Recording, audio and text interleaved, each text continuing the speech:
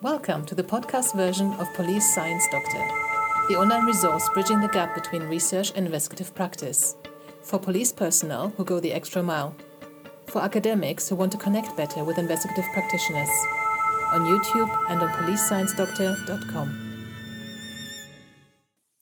Hello and good evening, Police Science Doctor community. This is Suzanne Knabe-Nicole from policesciencedoctor.com, and I'm doing a live today about Police Science Snippet number 42_3.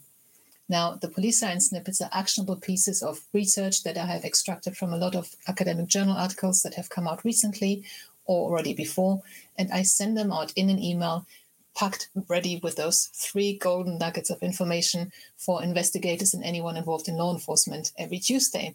So if you're an email subscriber to the Police Science Doctor email list, you will get them into your inbox every Tuesday. If you are not yet, then why don't you just join? You'll be able to do that by going to www.policesciencedoctor.com. So that's policesciencedr.com, and just enter your details into the form that pops up there.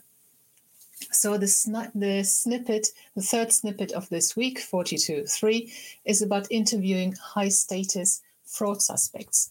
You've heard me talk about a lot. You've heard me talk about rapport in interviews, interviewing of suspects and interviewing of victims and witnesses.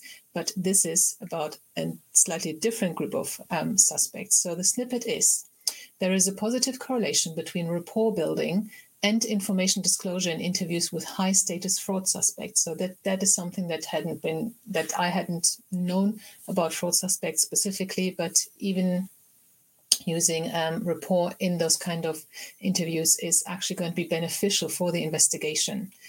Challenging the suspect's account, but that is challenging in a positive way, also resulted in more case-related information than an authoritative approach. So we're seeing over and over again an authoritative approach, confrontational approach, dominant approach does not work in interviewing suspects.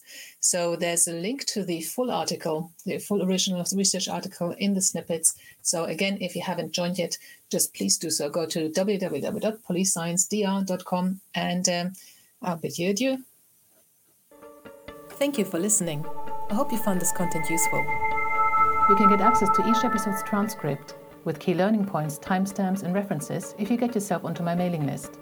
Just go to the main website on policesciencedoctor.com, and on the bottom of each page you will find a sign-up form for notifications of new content.